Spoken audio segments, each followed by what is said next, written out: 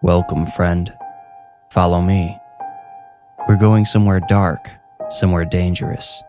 Most people would never dare enter the place we are going.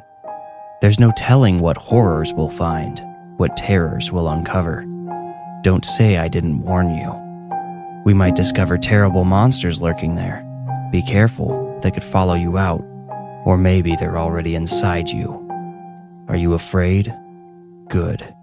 Now you are ready to enter the Warning Woods. Do you know why solitary confinement is one of the worst punishments a person can receive? We weren't meant to be alone. I don't care how much you love to isolate yourself when you're free. When you don't have a choice, isolation is torture. I don't even like anyone else in the prison. I have no friends. Yet I find myself missing the comforting sounds of other voices. Even though I'm locked up with some really dangerous people, I feel more at peace knowing they're nearby. In solitary, I didn't know what was making the noises. Since everything around here happens on a rigid schedule, I knew exactly when to expect the guards' footsteps coming down the hall.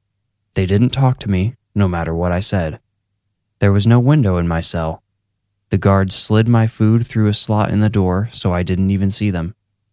It was the other times, the times there shouldn't have been anyone out there, that the sounds of boots in the hall terrified me.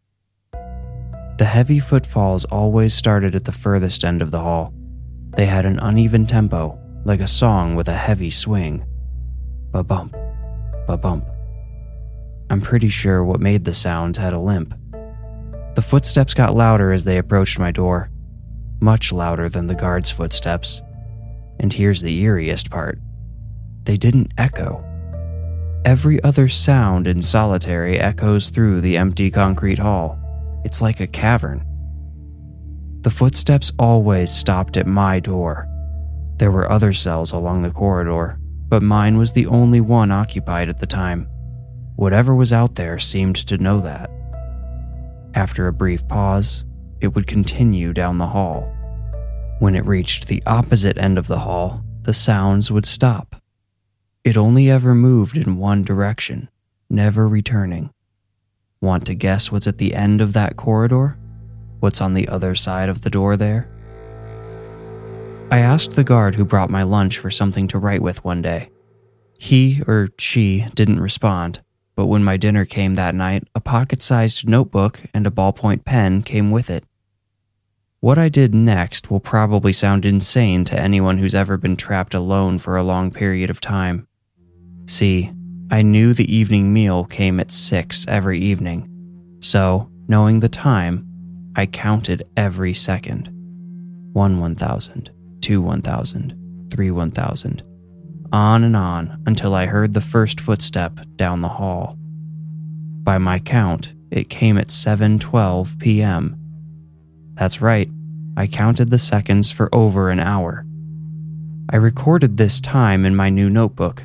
I wrote about everything I've already mentioned. The limping, the singular direction of the footsteps, the missing echoes. The following day, I wrote this on a page. Who walks the halls at 7:12 p.m.? 24713. That's my number. I tore the page out, folded it, and put it underneath the empty cup on my dirty breakfast tray. Since the guards were always cold to me, I didn't think they would bother to answer my question. The kitchen staff, however, had no opinion of me that I knew of. I thought they might indulge me if they knew anything. The rest of the day progressed as usual until what I now knew to be 7:12. The steps slowed as they always did in front of my door. They paused, and I waited for the being to move on. But it didn't. It stayed there right outside my door. I worked up some courage and quietly crawled to the door. With my ear pressed against the door, I could hear a sound like ragged breath on the other side. I held my own breath as I prayed for whatever it was to go away. A cluster of sounds like bones snapping came through the door next.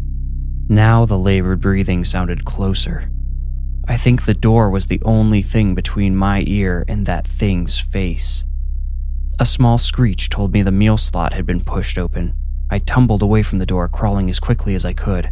I pressed myself into the furthest corner of the room and held my breath. The head of a thin, black snake slithered through the slot. Now I jumped up onto my cot. Another snake's head appeared, then a third.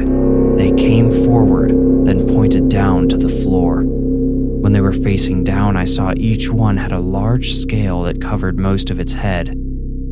I realized they weren't snakes after all. They were fingers.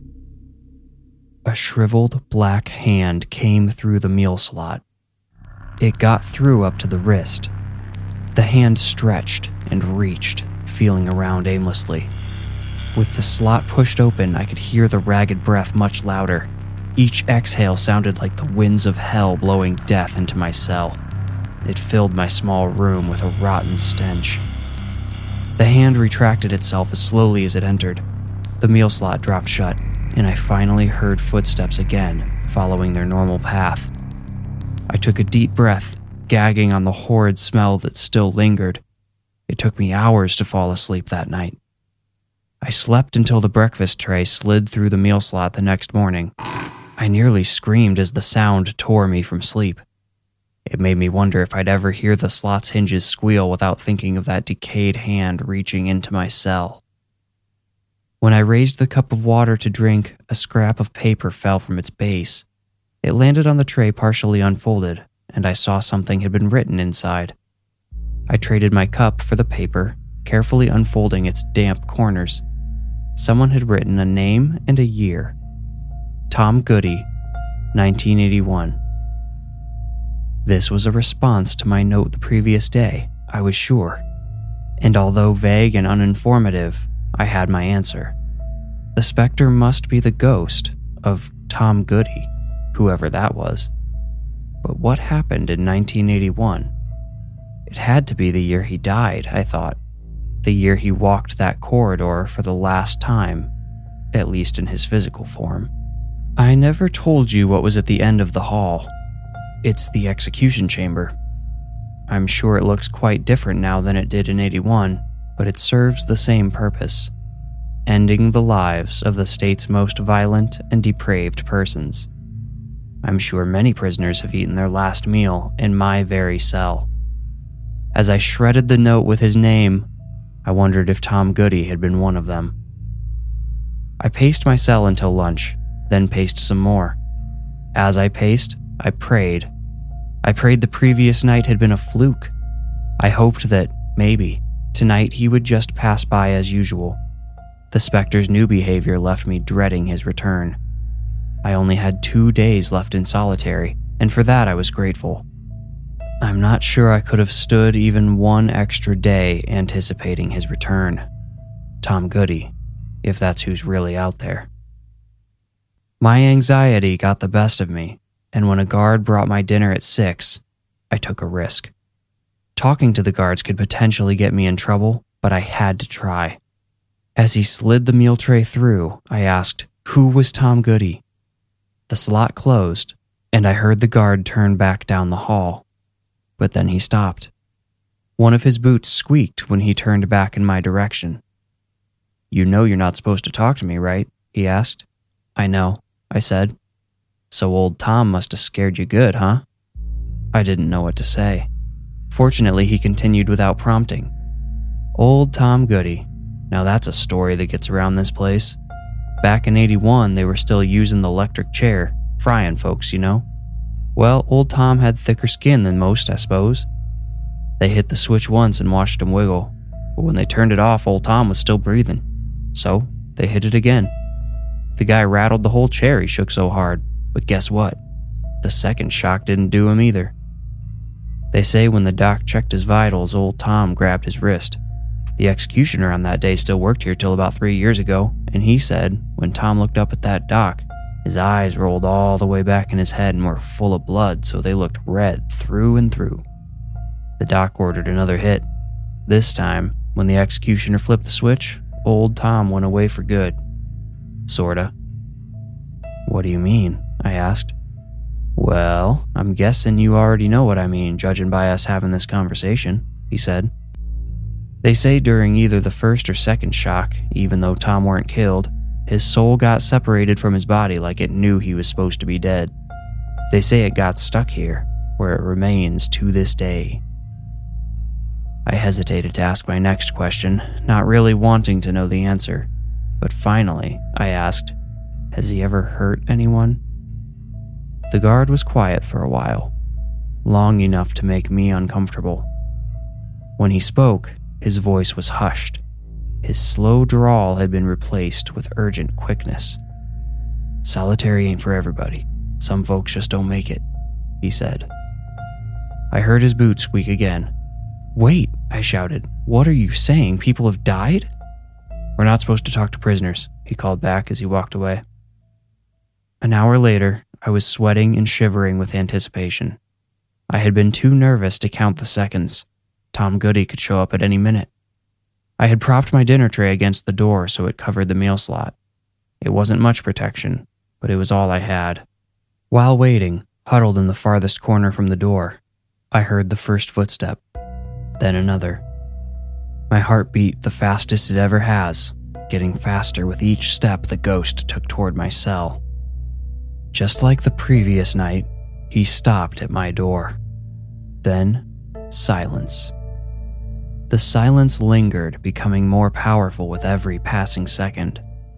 With no way of telling time, I didn't know if it had sped up or slowed down.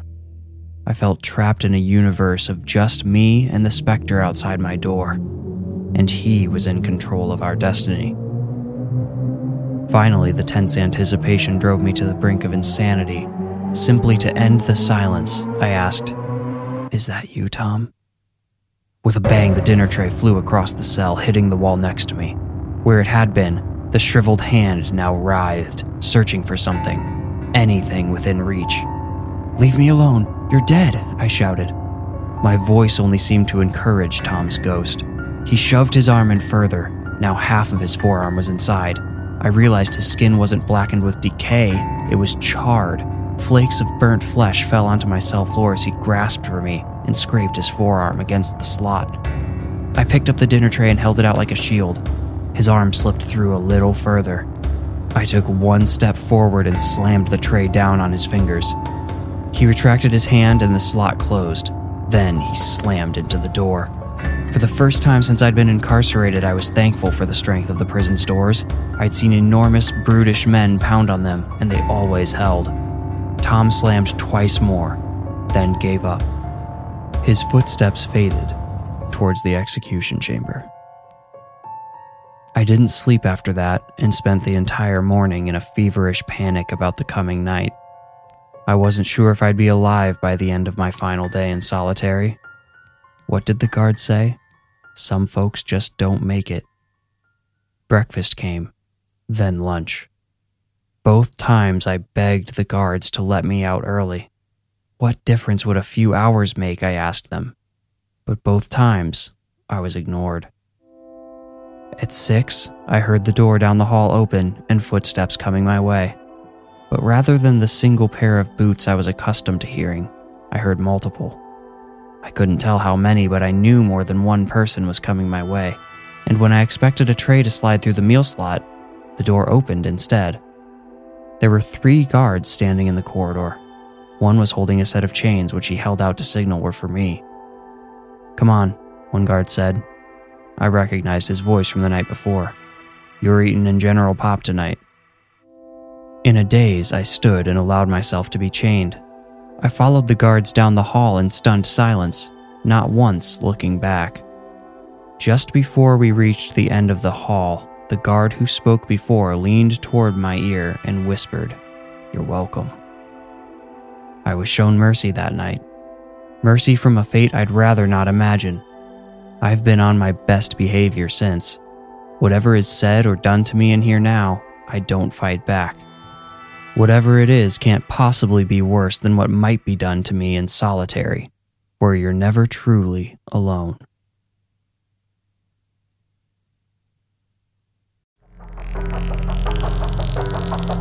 You made it out. Congratulations.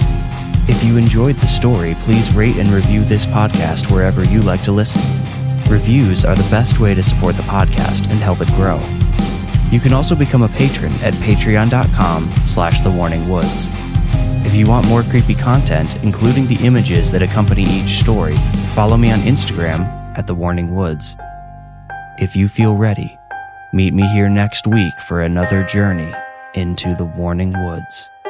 Thank you for listening.